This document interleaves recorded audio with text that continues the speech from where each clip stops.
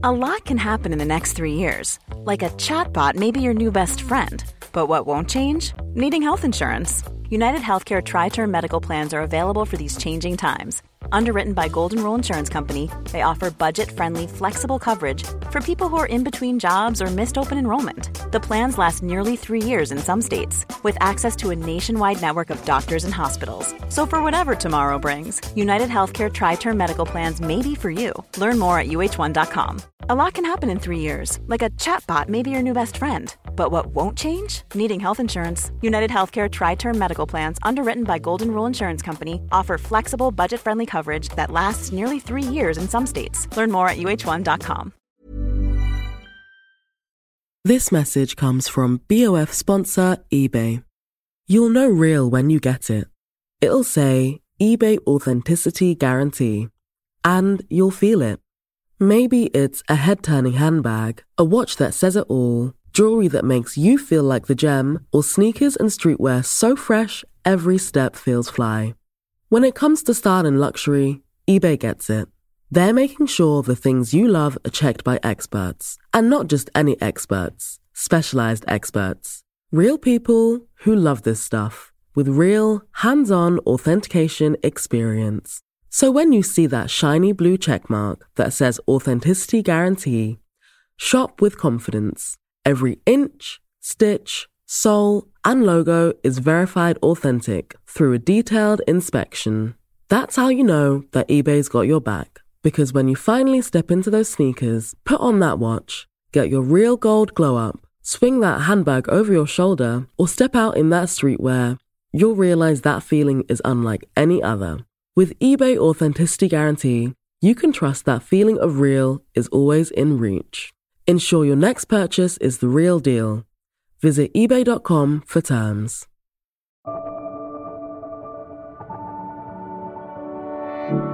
Hi, this is Imran Ahmed, founder and CEO of the Business of Fashion. Welcome to the BOF podcast. It's Friday, April 21st. Well, we're just a few weeks away from the annual Met Gala, and of course that means there's a new exhibition to go along with it. This year's exhibition focuses on the designer, the polymath, the multitasker that was Karl Lagerfeld, who over 6 decades designed for Chloe, Fendi, Chanel, and of course his own label. All of these brands are featured in the latest exhibition at the Metropolitan Museum, curated by Andrew Bolton.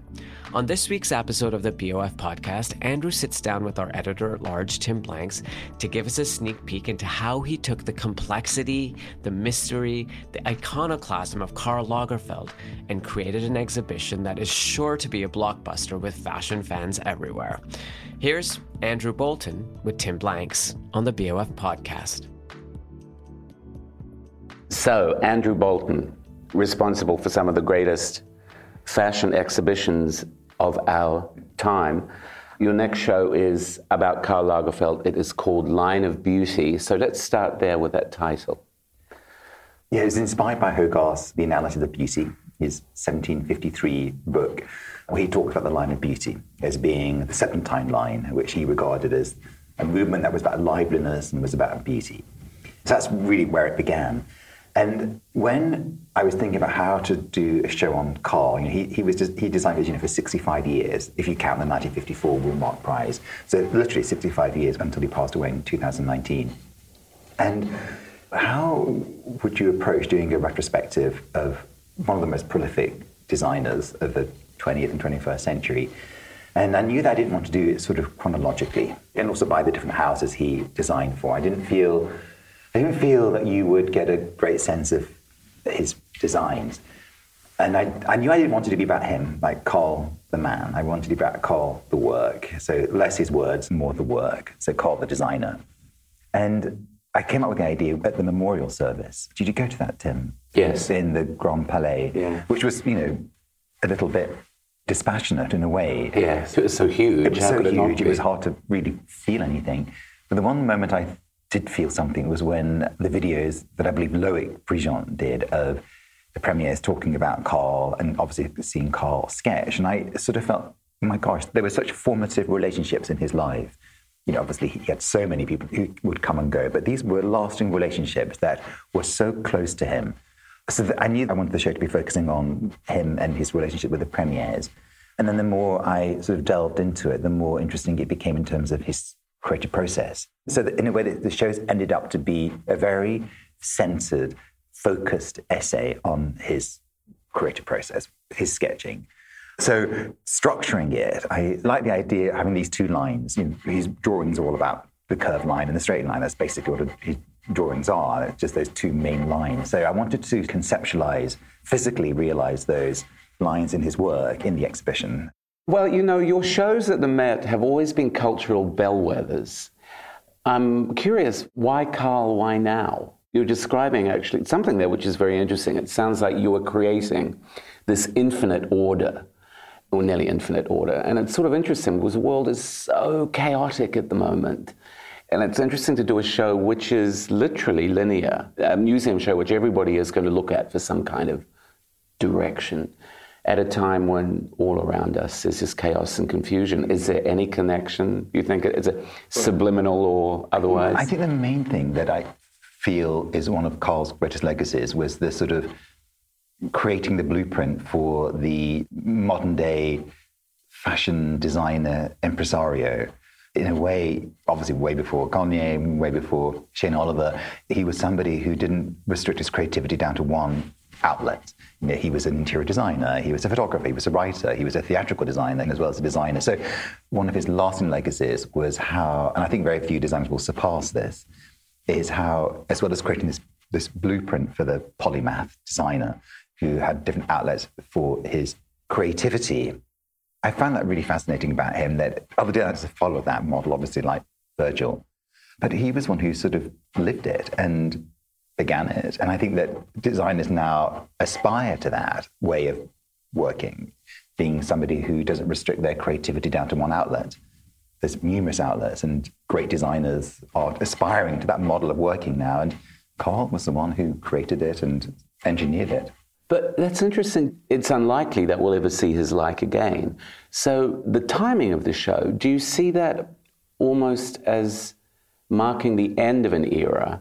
You talk about him being a model for designers, that every designer would love to have that kind of freedom to explore every kind of wrinkle and warp of their creativity.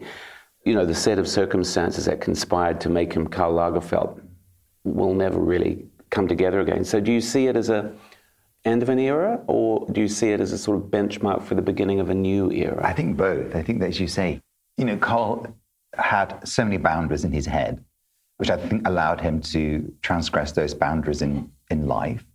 For me, his greatest disguise was the black and white uniform he created, because it deflected away from anything.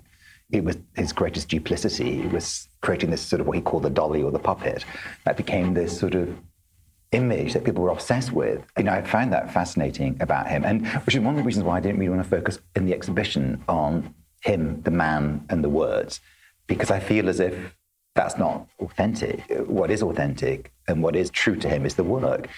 So I'm hoping that when you walk through the show and you're forced to look at the work and you're forced to look at these dualities that he presented in his self and try to reconcile, you find out more about him than any of his sentences or any of his self-presentation. It's the work that speaks and says more about him than any of his aphorisms and maxims. Now I've absorbed the idea of the line and the dualities and the chambers and this.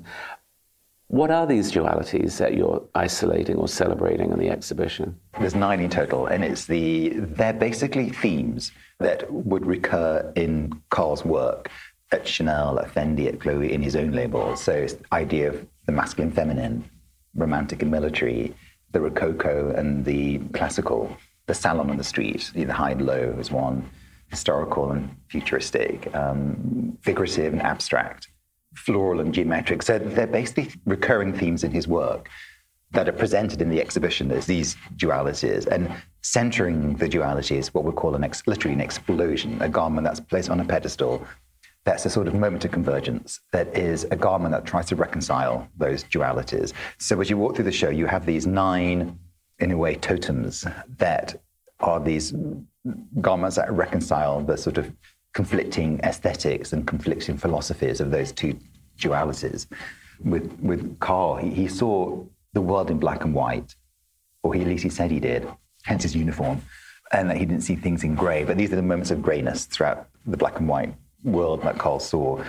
But it's going to be lushly visual. I mean, it's not really going to be a sort of, you know, when you're walking through, you are going to be surrounded, enveloped in gorgeous, creative outpourings. When you're talking about some of those dualities, they do sound intensely visual and seductive. And we tried to arrange with Taddo. Taddo designed a house for Karl at one point, but never got built. So in a way, there's just like Taddo's temple to Karl. It's like Taddo Ando does temples. That's what he designs. That's modern. I think it's just outside Osaka, and it's maybe the Church of the Light, I think it's called. And it's just this concrete block, and the only light you see is a crucifix. It's just extraordinary. We actually start off the show with a similar thing with the caduceus, the symbol that I think reflects the S line and the straight line. So the straight line in the S line was a symbol for Mercury, who was a god of commerce and communication. So I've created that as a symbol for the exhibition, but also a symbol for Karl, who was the modern day god of commerce and communication. So you walk into the show and you see this light, this sign, caduceus, that is lit up, very similar to Taddo's Church of the Light. That's the symbol that confronts you when you first walk in the show. I always thought of Lagerfeld as a little bit of a libertine in the sense that there was this incredibly rigorous thought attached to this. I don't know, was he a sensualist? I mean, I sort of feel like there had to have been, yes, he loved things, but at the same time there was this, as you said, black and white. You know, he would collect passionately and then spew it out. So the 18th century, Memphis, Art Deco, he would collect and become an expert in his field and voraciously consume it, but then he would just purge and create something new. And like, what was that about? You know, what was that about? I mean, you think of Elton John as somebody who has a similar reputation for collecting on an imperial scale. I don't know if he dispenses with his collections quite the way Karl used to, but that was a fascinating thing about him. Karl would buy the best of everything in one genre and then get rid of it and buy the best of everything else in some other genre. What have you learned about him? As you say, this isn't about him, the man. This isn't about him, the I think what I've learned about is how nostalgic and sentimental he was. You know, he always says, I look forward, I don't look to the past, and maybe that part of the idea of collecting and then regurgitating and starting anew was this idea of constantly like a snake shedding his skin, was just reinventing himself and going on to the next stage of his life. But I found him to be very sentimental and very nostalgic, and some collections are more sentimental than others. You think about the Hamburg collection, the Métier collection that he did, and the one that was in the forest with Mahler music. He kept this letter that he wrote to his mum in 1954, this 10-page letter, and he kept it. Maybe his mother kept it and he inherited it, I don't know.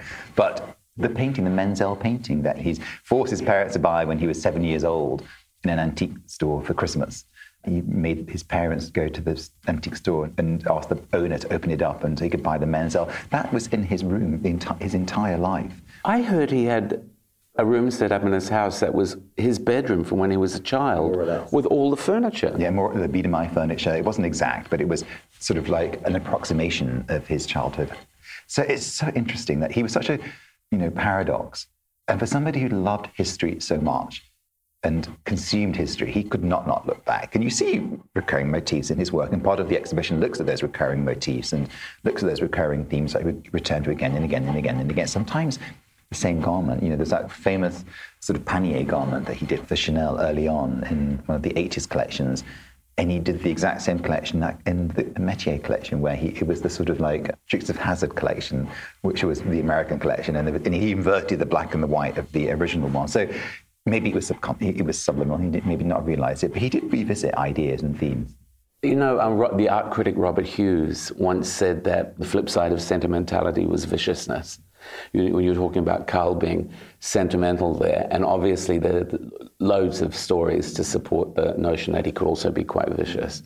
I know, I think that's one of the reasons we wanted to focus on the work rather than the words or the man, because, he was problematic. There was, there was things he said that were, difficult. And again, did he mean it, or was it a deflection? I don't know, it's hard to know. But it's like Chanel, he would reinvent himself so many times. What is the truth? Trying to separate fact from fiction. I didn't want to get into that rabbit hole of trying to sort of, what was truthful about Karl's life and what wasn't. And I thought the one thing that was authentic, the one thing that was real and tangible was his output, his creative output. So by focusing on his works, by focusing on his creativity, by focusing on his creative output and how he communicated with his premieres, this pure, undiluted relationship. How is it doing a show where there are so many people who knew him so well? For example, Anna Wintour was a very good friend of his. So what do they bring to your curation of a show like this? I was very blinkered. I've tried so hard just to be pure in terms of what the vision of the show is. And in the book, there's essays by Amanda and an essay by Anna and Tado, who also had a personal relationship with him, and Patrick Ulcard, who wrote the book, No Regrets. I wanted that to be their relationship and their voice, so that they had these very specific relationships with Karl, and they're illuminating. But I didn't want that to be sort of infiltrate the feasts of the exhibition so much. The people we did interview, though, were the premieres. So they have a big voice in the exhibition, and there's a whole room dedicated to the premieres. And talking about Karl's working methodology, but also talking about their relationships with Karl himself.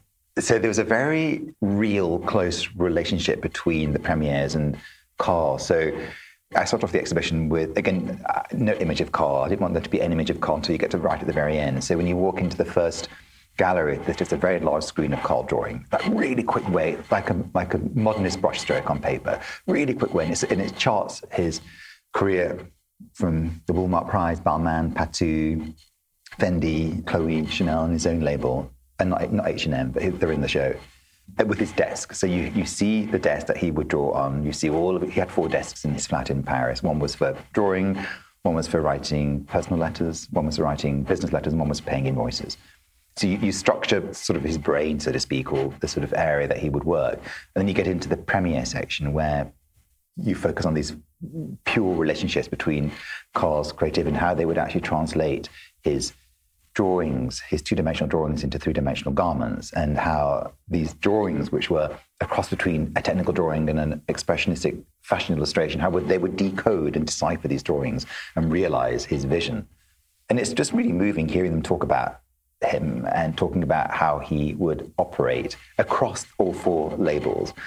And then you don't really see Karl until right at the very end. And we've created this large elliptical structure.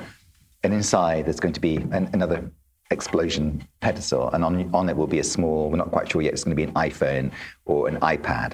And it's actually a video of Karl that was an outtake that Loic filmed of him, where he got his French, German, and English all confused. And he was laughing so hard, like a little boy. He was hitting his thighs, he was stamping his feet, he was just laughing hysterically, like uncontrollably. And it's so charming. And I want to produce it like literally this big. So it's a tiny little sort of image of Karl in this vast room of him just laughing. That's the only image you get to see of Karl in the whole exhibition. Which is quite audacious on your part. In the course of the shows that you've done, and I think especially of the McQueen show, I remember queuing in Central Park, where the queue went all the way out into the park. And I was standing with some people from Honolulu, a middle-aged couple who'd come from Honolulu. They didn't know Alexander McQueen, but they'd heard they had to see this show. And the emotional connection that show made with people who knew nothing about fashion. Lagerfeld seems a lot more forbidding. There is no tragedy. There's not that hook of doomed youth or beauty, or there just seems to be this really prodigious person who worked an entire long, full life. What's the emotional tug of this show? I think it's a mystery of Karl. I think it's the fact that he developed this armor, this uniform, to protect what? What was he protecting? So it's more the mystery behind the man and the sort of loneliness of that character. I mean, all caricatures are sort of lonely people because they create an image of themselves that consumes their being. I was reading one of the biographies where they talk about how gay men of a particular generation, particularly somebody who grew up in Germany when he did, and that was fascinating too. The fact that people always felt he lied about his age because he wanted to be more youthful. I think he lied about his age because he didn't want to remember or be associated with that part of Germany's history. So by having his life 5 years later, it creates a very different experience. Like exonerates him or something? Or places him outside of that experience. So This one biographer talks about how he interviewed a psychoanalyst and how gay men of a particular generation, and I think even like from our generation, who would reinvent themselves as a way of hiding feelings, hiding any sort of notion or identity that could be up for criticism. And so, and I said, is that part of the uniform? Because it went through different stages. One part of the show where Loic very, very cleverly, throughout filming him, asked him to draw himself through different stages of his life, starting when he was a small child in Germany. And we end the show with that. We end with Karl drawing himself, drawing his images, and the transformations that he went through, the fan, and obviously the final transformation, which was the ultimate puppet and dolly that he's called himself. So I think that the allure of the show, apart from his incredible creativity, is who was this man? With Lee, I always felt his clothes were confessional. They were his own psychoanalysis. They allowed him to exercise and to experience some of the feelings he was feeling. Was Karl doing the same, or was it more protection? Was it, again, trying to hide who he was by this prolific, relentless output that never, ever stopped? We'll be right back with more on the BOF podcast. Ryan Reynolds here from Mint Mobile. With the price of just about everything going up during inflation, we thought we'd bring our prices down. So to help us, we brought in a reverse auctioneer, which is apparently a thing. Mint Mobile Unlimited Premium Wireless. How to get 30, 30, bit to get 30, bit to get 20, 20, 20, bit to get 20, 20, bit to get 15, 15, 15, 15, just $15 a month? Sold! Give it a try at mintmobile.com/switch. $45 up front for 3 months plus taxes and fees. Promo rate for new customers for limited time. Unlimited more than 40 gigabytes per month. Slows full terms at mintmobile.com. Hi, this is Janice Torres from Yo Quiero Dinero. From a local business to a global corporation, partnering with Bank of America gives your operation access to exclusive digital tools, award-winning insights, and business solutions so powerful you'll make every move matter. Visit bankofamerica.com/banking for business to learn more. What would you like the power to do? Bank of America, N.A. Copyright 2024. This message comes from BOF sponsor eBay. You'll know real when you get it. It'll say eBay Authenticity Guarantee. And you'll feel it. Maybe it's a head-turning handbag, a watch that says it all, jewelry that makes you feel like the gem, or sneakers and streetwear so fresh every step feels fly. When it comes to style and luxury, eBay gets it. They're making sure the things you love are checked by experts. And not just any experts, specialized experts. Real people who love this stuff, with real, hands-on authentication experience. So when you see that shiny blue checkmark that says Authenticity Guarantee, shop with confidence. Every inch, stitch, sole, and logo is verified authentic through a detailed inspection. That's how you know that eBay's got your back. Because when you finally step into those sneakers, put on that watch, get your real gold glow up, swing that handbag over your shoulder, or step out in that streetwear, you'll realize that feeling is unlike any other. With eBay Authenticity Guarantee, you can trust that feeling of real is always in reach. Ensure your next purchase is the real deal. Visit ebay.com for terms. Have you ever owned something that inspired you to up your game? For me, I got a chef-grade range recently, and now I'm cooking new things every single night. Seriously, no cuisine is off limits. The point is, when we own exceptional things, they inspire us to do exceptional things. The all-new Lexus GX has an exceptional capability that will have you seeing possibilities you never knew existed. Its advanced technology and luxurious interior mean that wherever you go, you'll never go without. I can picture myself with a car full of groceries, cruising down the highway, soaking up the sun with the available dynamic sky panorama glass roof. Pure bliss. Live up to the all-new Lexus GX. Luxury beyond limits. Experience amazing at your Lexus dealer. He absolutely defied you to find some kind of moment of revelation or something, or to find if there was some really extravagant, emotional, tear-jerking moment in a show, and you'd bring it up and he'd be like, well, you can say that. You say that. And he's already thinking about whatever the next collection he's going to do. This is what I was going to say before, actually. With all those people contributing to the book, and all the people you've spoken to, do you feel he showed a different face to each of them? Do you feel that each of them knew a different Karl? Or was there one Karl that they all, this mystery? Was he nice Karl? Was he nasty Karl? Did he choose what he showed of himself to different people? It's been pretty consistent, I think, the people I've spoken to in terms of how their relationship with Karl, I think he probably had different relationships with them for different reasons. So I think that, he had a different relationship from Amanda than Anna and Anna Piaggi, obviously Jacques. But there's a consistency of rhetoric around Karl, I feel.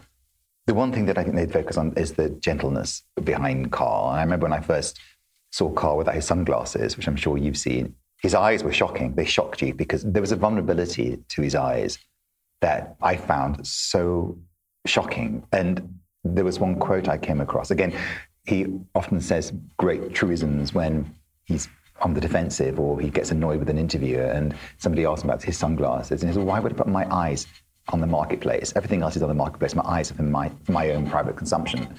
And one of the few places that he would take his glasses off would when he'd be at home sketching. But it was this immense vulnerability that I saw in his eyes when he took his sunglasses off. Obviously, this great acts of kindness that people have always talked about. And that moment of him laughing at the end, this little boy, unguarded, moment of hysteria, he's like a little boy again, at the age of 7 or 8. So interesting. It's funny when he talked about Hudson Kroenig, the little boy who he kind of almost adopted.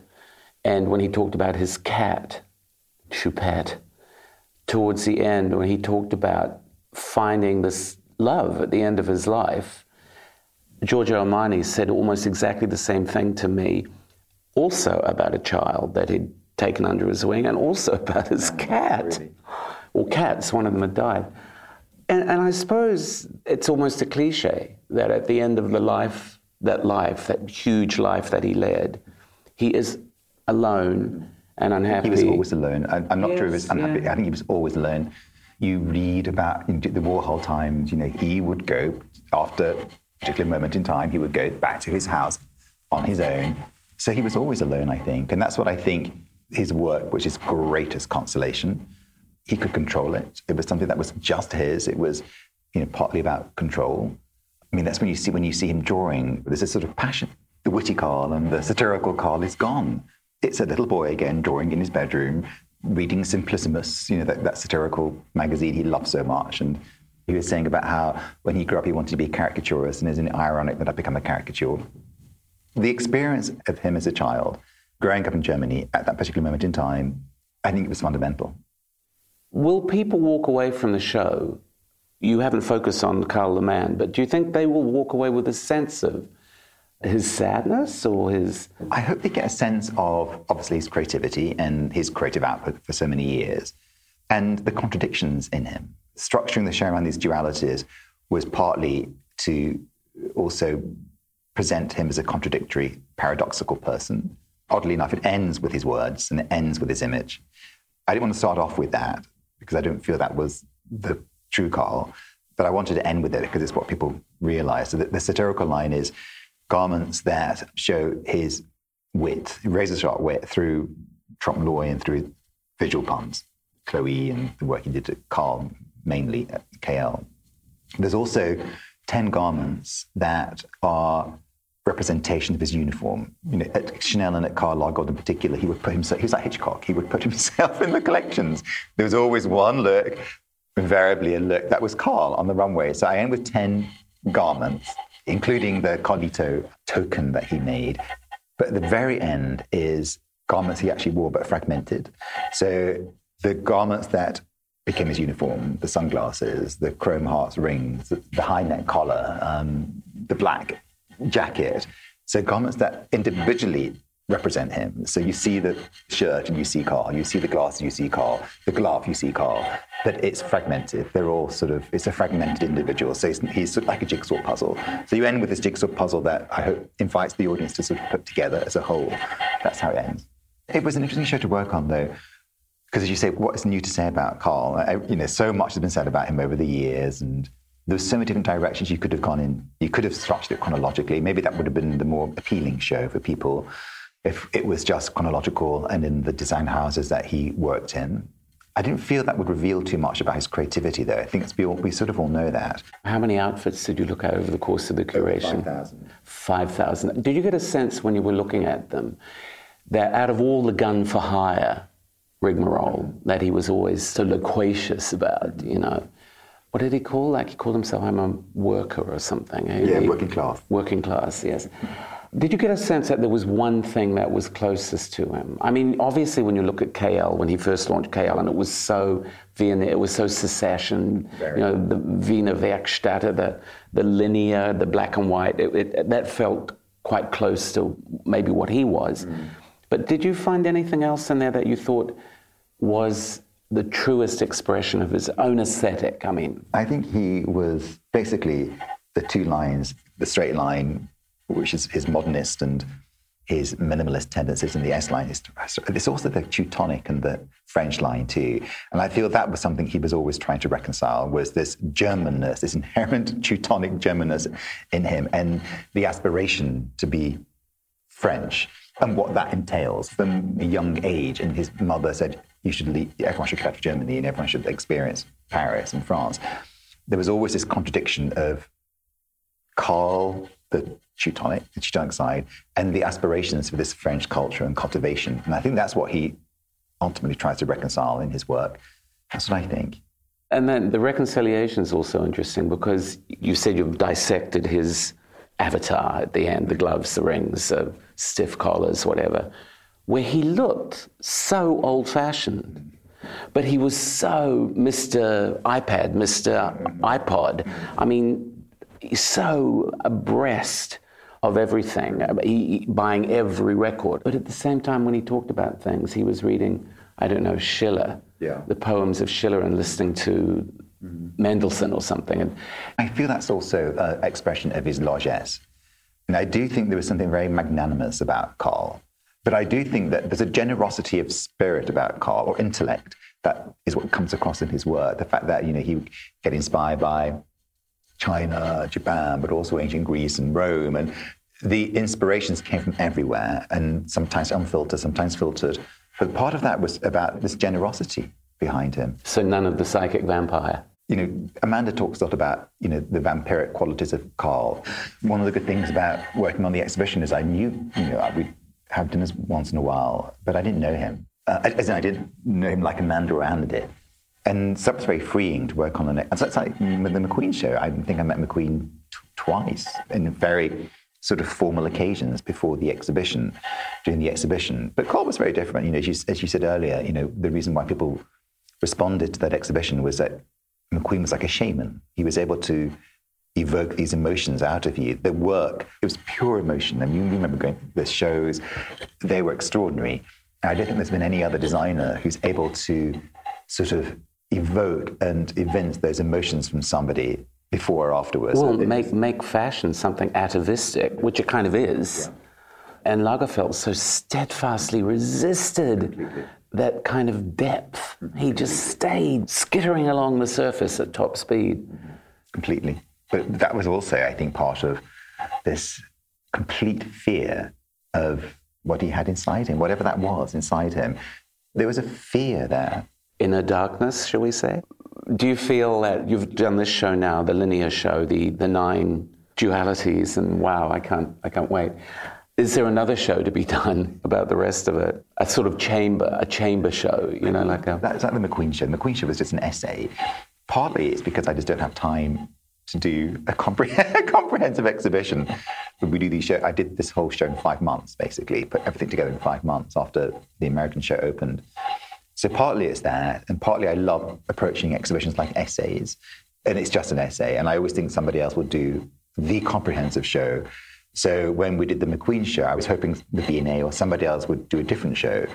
It would be a show that was focusing on his art collection and how his art collection he used as part of his inspiration. Something different, a different angle, because my angle was just the idea of the sublime and how Lee channeled the sublime in his work and through his collections and through his shows. And this one's just about the idea of the line of the sketching. It's really about his creative process. So it's just an essay. So I hope somebody does something much more meatier after this. But I think your shows have a habit of sort of being so definitive about this subject. Everybody else is too intimidated to approach the subject again. But this raises another interesting point. We were talking to Bailey Walsh on the podcast a few weeks ago about ABBA Voyage. Amazing. And living in an age of spectacle. What does a museum exhibition need to do now to galvanize the millions? You know, it's so funny you should ask that, because I'm trying to do the opposite. My interest is now the opposite, in a way, because I feel as if when we did the McQueen show, which I suppose was seen as a blockbuster, we didn't set out to do a blockbuster. We had no idea it was going to have that resonance. We had no idea he wasn't a household name in America. We had no idea. It was, and as you knew through the lines, we were so ill-prepared. Those lines, poor people, we were so ill-prepared for it. So you never set out to do that. And even the subject matter, you try to choose a subject that will resonate with people and that you hope it will somehow reflect the zeitgeist in some way, in shape or form, or the themes you're approaching in the exhibition relates somehow. You know, I think that people make shows, visitors make shows, successful or not. You know, the punk show I did was a flop because I think people just didn't relate to it. You know, punks hated it because they felt as if even the show was called Chaos to Couture. It wasn't about punk, it was about the influence.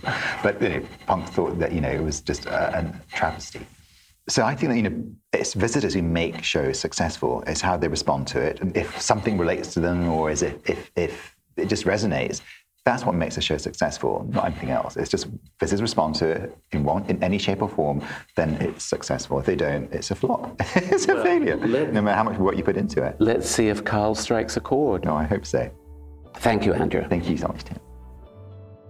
The BOF podcast is edited and produced by Emma Clark, Kate Vartan, and Eric Bria in the BOF studio team.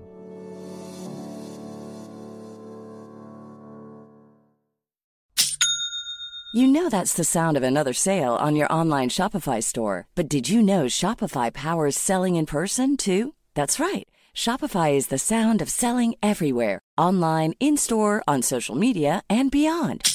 Shopify POS is your command center for your retail store. From accepting payments to managing inventory, Shopify has everything you need to sell in person. With Shopify, you get a powerhouse selling partner that effortlessly unites your in-person and online sales into one source of truth. Track every sale across your business in one place and know exactly what's in stock. Shopify helps you drive store traffic with plug-and-play tools built for marketing campaigns, from TikTok to Instagram and beyond. Plus, Shopify's award-winning 24/7 help is there to support your success every step of the way. Do retail right with Shopify. Sign up for a $1 per month trial period at shopify.com/BOF, all lowercase. Go to shopify.com/BOF to take your retail business to the next level today. Shopify.com/BOF.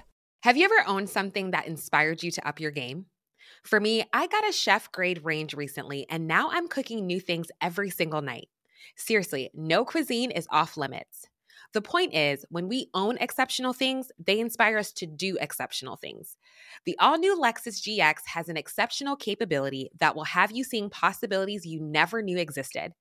Its advanced technology and luxurious interior mean that wherever you go, you'll never go without. I can picture myself with a car full of groceries, cruising down the highway, soaking up the sun with the available dynamic sky panorama glass roof. Pure bliss. Live up to the all-new Lexus GX. Luxury beyond limits. Experience amazing at your Lexus dealer. This message comes from BOF sponsor eBay. You'll know real when you get it. It'll say eBay Authenticity Guarantee. And you'll feel it.